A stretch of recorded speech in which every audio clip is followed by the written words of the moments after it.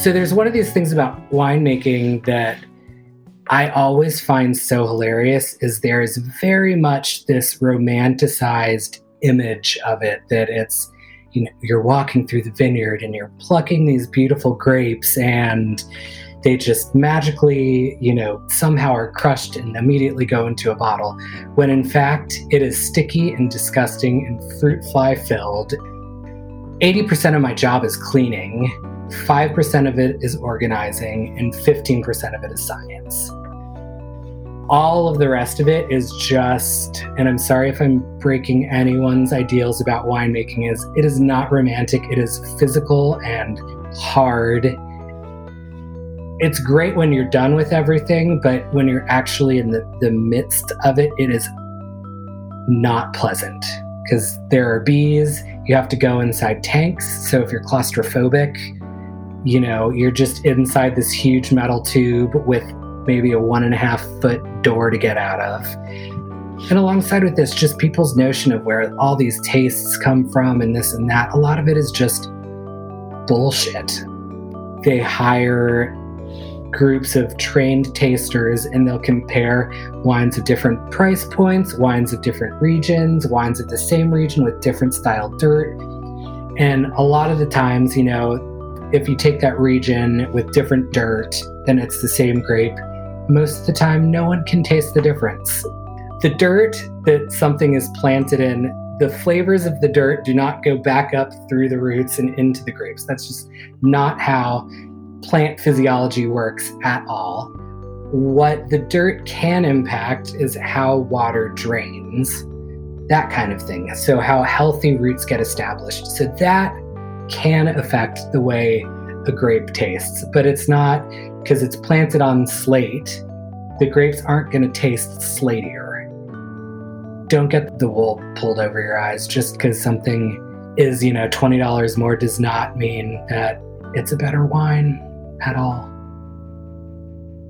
So I was a bartender in New York for probably 15 years, maybe 17. And about 10, 11, 12 years into it, I started realizing, that my liver wouldn't keep up with it, nor would my joints, just aging. It's just a physically brutal job. So I started thinking about what would be a good thing for me to go into. And I had this really crazy, 3 months where I would go to a party and someone would severely injure themselves in front of me, where I frequently came home with blood all over me from bandaging people's faces up. And I was just well, maybe this is the powers telling me that I should go into a medical career. So I got back in school. I did a full pre-med course, which I really enjoyed.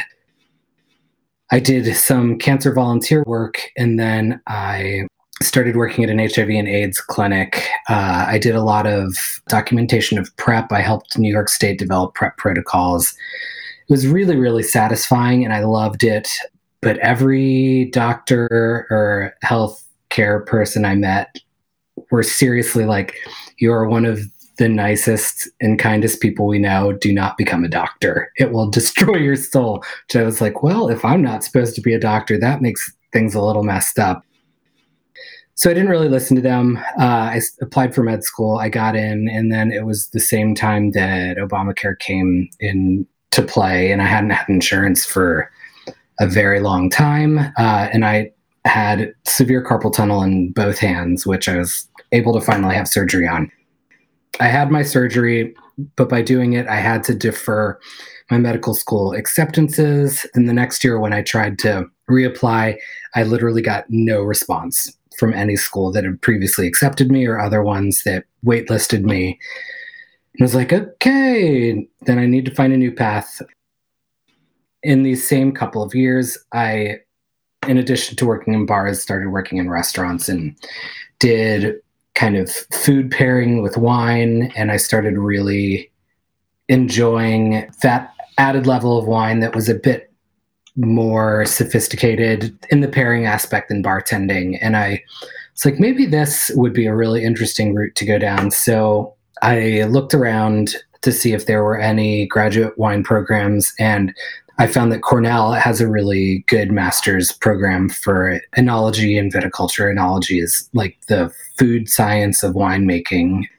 I looked into it, and one of their main requirements is that you have to work a harvest before they'll even consider you for the program. So I was like, all right, I guess I'll go and do this.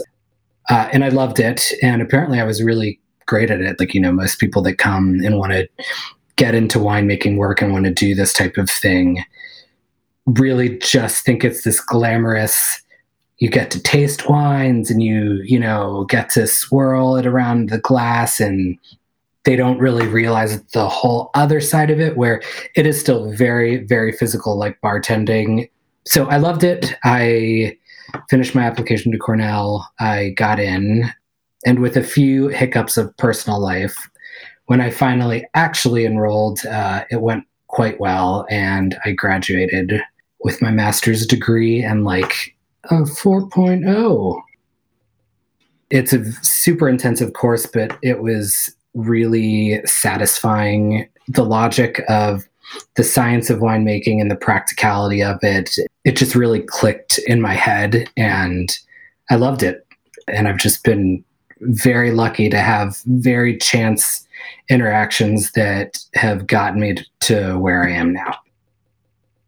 I studied both enology and viticulture. It became apparent to me that one is not successful without the other. Viticulture is really, it's all the outdoor practices. It's establishing the vineyard, growing the vines, planting them. You need to really know the climate of where you're planting, the spacing of vine to vine. There's disease pressures that are also regionally specific. So viticulture really covers the raising of grapes. Enology, essentially, it's like the in-house and the science of fermentation versus viticulture, which is the outdoor stuff. Within the science programs of winemaking, more people are interested in enology because it is significantly easier than viticulture. The viticulture practices are really intense. The best way to make good wine is by having good viticulture practices. I worked at another winery that we did about 18,000 cases of wine a year. So that is very much year round. There's no stopping to that. The place that I'm working now it's a smaller scale winery, so it is very seasonal. September, October, and early November is when you harvest all the grapes. And I describe it as sort of insanity. You are really at the whims to weather, to the predators of the grapes. If you somehow have turkeys that have figured out how to get into your vineyard and they're causing damage, the moment there starts to be damage in your fruit, then wasps and bees start coming in, which causes more damage. So in that time period, you could have an easy, maybe 4 or 5 hour day, or you could also have a 16-hour day. Our place is too small for it, but larger scale vineyards, you would have essentially 3 rotating crews that would just work around the clock. Thanksgiving is essentially the first break and the first time to really sleep after harvest. By then, almost all the fermentations should be done, and each fermentation really needs to be monitored for temperature, for health, for nutrients, to make sure you're not getting any funky smells. So a lot of times you have to be on site for that. If sugar levels drop below a certain point, that might happen at 4 a.m, and you need to be there when that happens so that you can add certain things at certain stages. In December, you will start putting red wines through an additional fermentation called malolactic fermentation. Some white wines you'll start putting through a finishing process. There's certain things you need to do to stabilize wines. So you'll do that to get ready to essentially bottle all of your white wines and rosés in January, February, March. It is interesting because I often think when I'm out in the vineyard and there's lots of little tasks to do in the vineyard. Like you have to pull leaves around the clusters of grapes. You have to shape the vines in the directions you want it to go every year. And It's this very meditative work. And I found myself kind of frequently thinking while I'm doing it that this is why so many monks, and I'm sure that nuns also had plenty of wineries in the day, why this would be kind of thought of as a perfect thing for monastic life, especially, having a sibling that was a nun with a vow of silence for a long time. She has told me that part of the reason she thought that they had a vow of silence was so they wouldn't get so squawky at each other. And doing something like vineyard work, you are really, there's no purpose in having anyone next to you because you just go up and down, row after row after row after row. And if someone's working in the same row with you, you just bump into each other and it doesn't make any sense.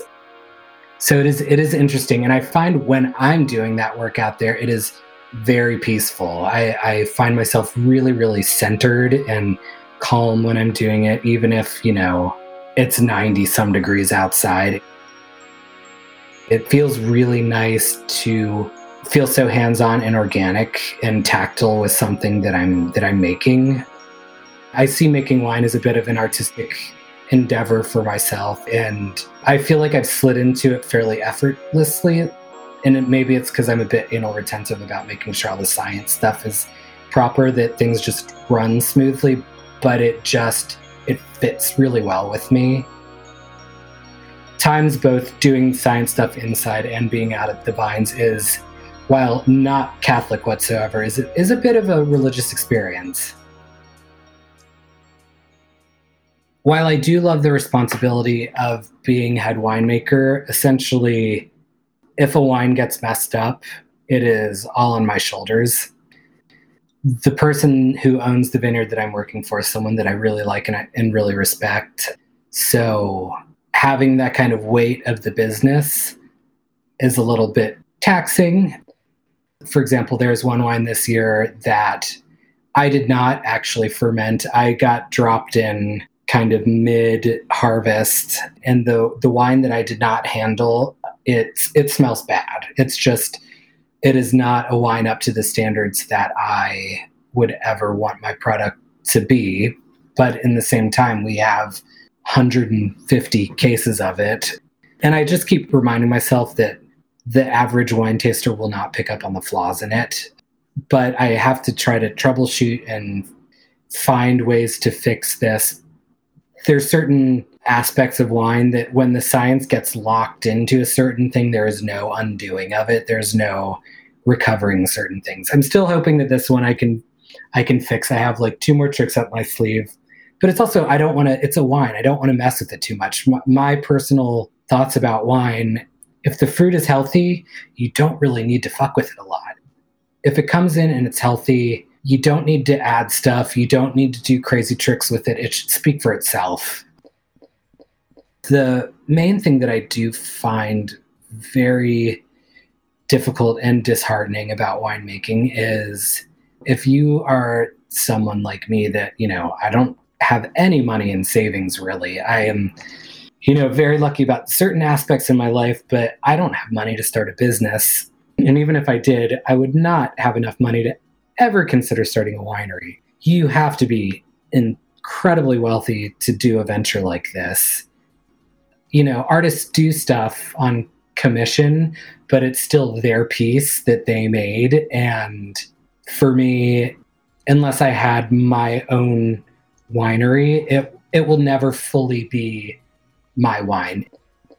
I don't feel weird about our arrangement. I feel like it is pretty balanced in most ways.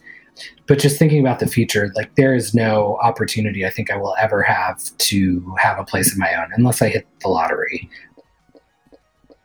I don't have a lot of experience at this time really dealing with the hiring of the workforce, which a lot of the folks I know, they have worked at wineries that have been really, really good about protecting undocumented folks that work there.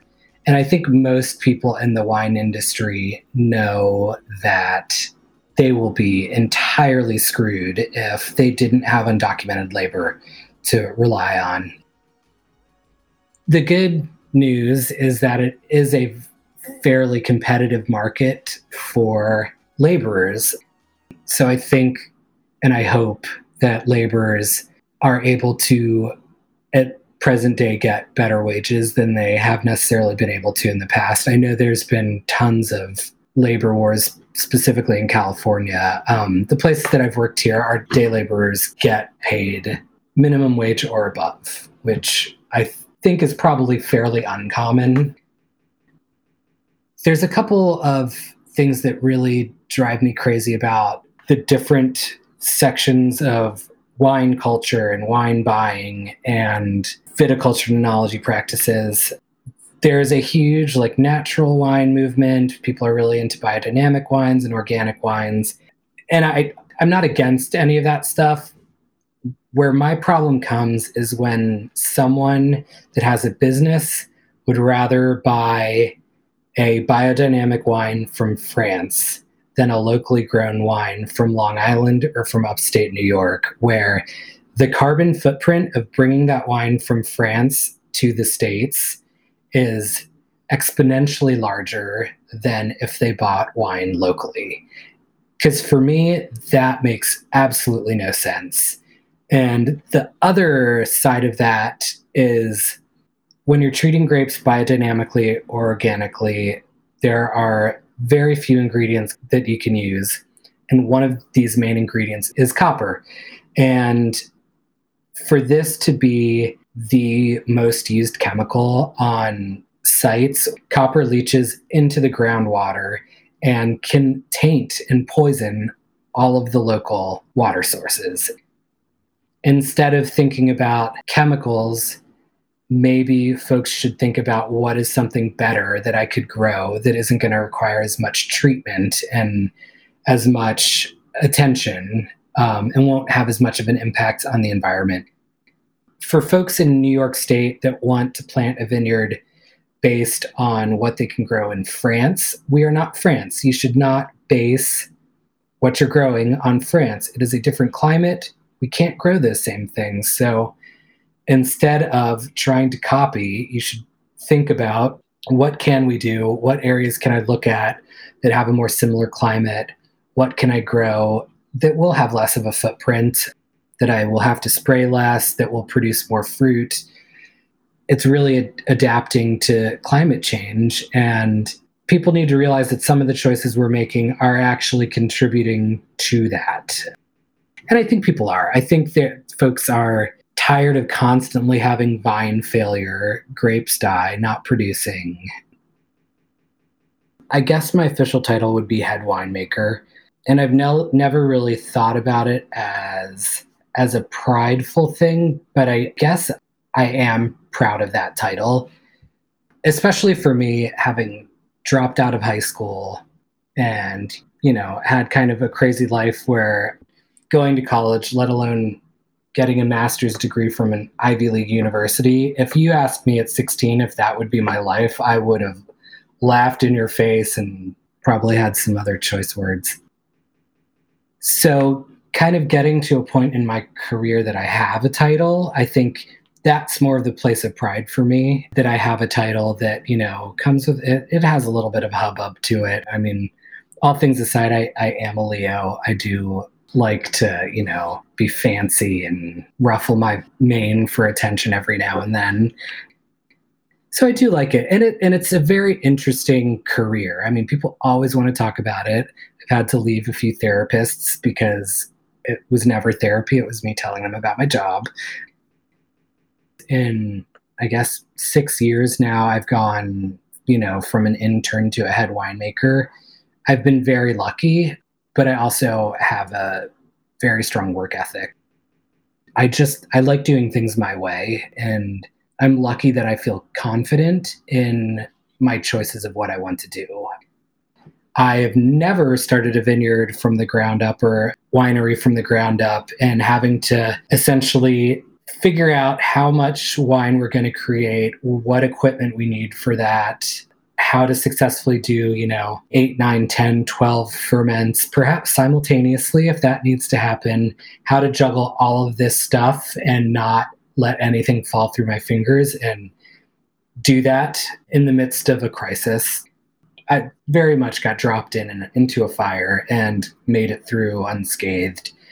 It gives me kind of a double sense of pride in my title as head winemaker, that I got the pants, I put them on, and they fit. I'm not sure if this job is important. I can see some importance to wine in general, be it healthy importance or not. I feel like people have lots of memories, lots of events, lots of life occasions that often happen around wine. And, as someone who does enjoy it, there are times that I've been out, dinners that I've been to, bottles of wine that I've shared with people, that for me, it really all makes that experience that much richer. As far as, other things I've done in my life, I don't think making wine is changing the world for the better necessarily. I don't think it's necessarily making it worse at the same time. But in the grand scheme of things, I think there's some smaller scale importance to it. There definitely is in a historical way. I mean, it has been throughout the history of, humankind for the most part. So there's that tying to it. But at this point, there's so much of it that I think is based around class that I don't necessarily know how important something can be when it is so financially exclusive. That being said, there are great cheap wines, and I think a lot of places price their wines at certain points to be exclusive in that way. I'm sure that there are plenty of, LGBT people working in the winemaking world. I have not met many of them. I'm very lucky that a crew that I worked on 2 years ago, there was one other queer person that was gender variant, and that made me feel very much at home. But aside from them, I have not yet come across a single queer person in winemaking, which in some ways is frustrating, but in other ways, my thoughts are the Hudson Valley has a very small population of wineries at this point, and I think because of climate change, the Hudson Valley is going to start having more and more wineries over time. And kind of my dream is that Hudson Valley will kind of be where queer winemakers really start to gravitate towards.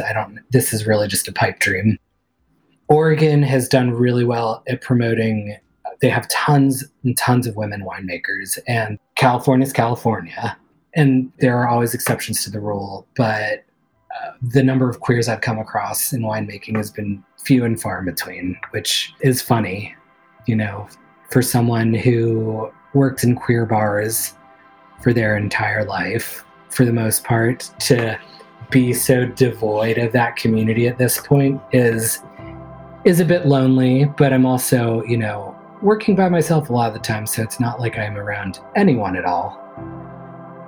As far as importance, though, I do feel like being a bartender at a queer bar, and being me in particular at a queer bar, was probably more important of a role than this. I don't want to say I did my service, but I was very kind and very nice to many, many people for many, many years, and it just fried me. I can count in my, 15, 16, 17 years at this one bar in New York, I can still count on my hands the number of times I ever yelled at anyone. I never ever got to that point. And playing therapist and, being someone that I think most people always felt like they could talk to definitely feels quite a bit more important than my job now. But I'm hoping that maybe doing this and being here and, once I guess more people are aware of my presence, or, we haven't really even released our first wines yet. Once people start meeting me and I'm associated with the winery and people start tasting the wines because they're really, really good, I'm very, very proud of what I've made. I'm hoping that might also start to be important, that it's more, being a queer person that's in winemaking, and the winemaking being important because I am queer and doing it, and that I've kind of carved out my path to get to this. I do think about what the future will bring fairly frequently. The only other thing that I've ever wanted to do that I have not done is be a scuba diving instructor. And I don't know if that would actually ever happen, but I'm not totally sure. I worked so much while I lived in New York City. When I was doing my pre-med stuff, I had two, sometimes three jobs in addition to doing like either HIV AIDS volunteer work or cancer volunteer work in addition to my classes, and going from that to then Cornell.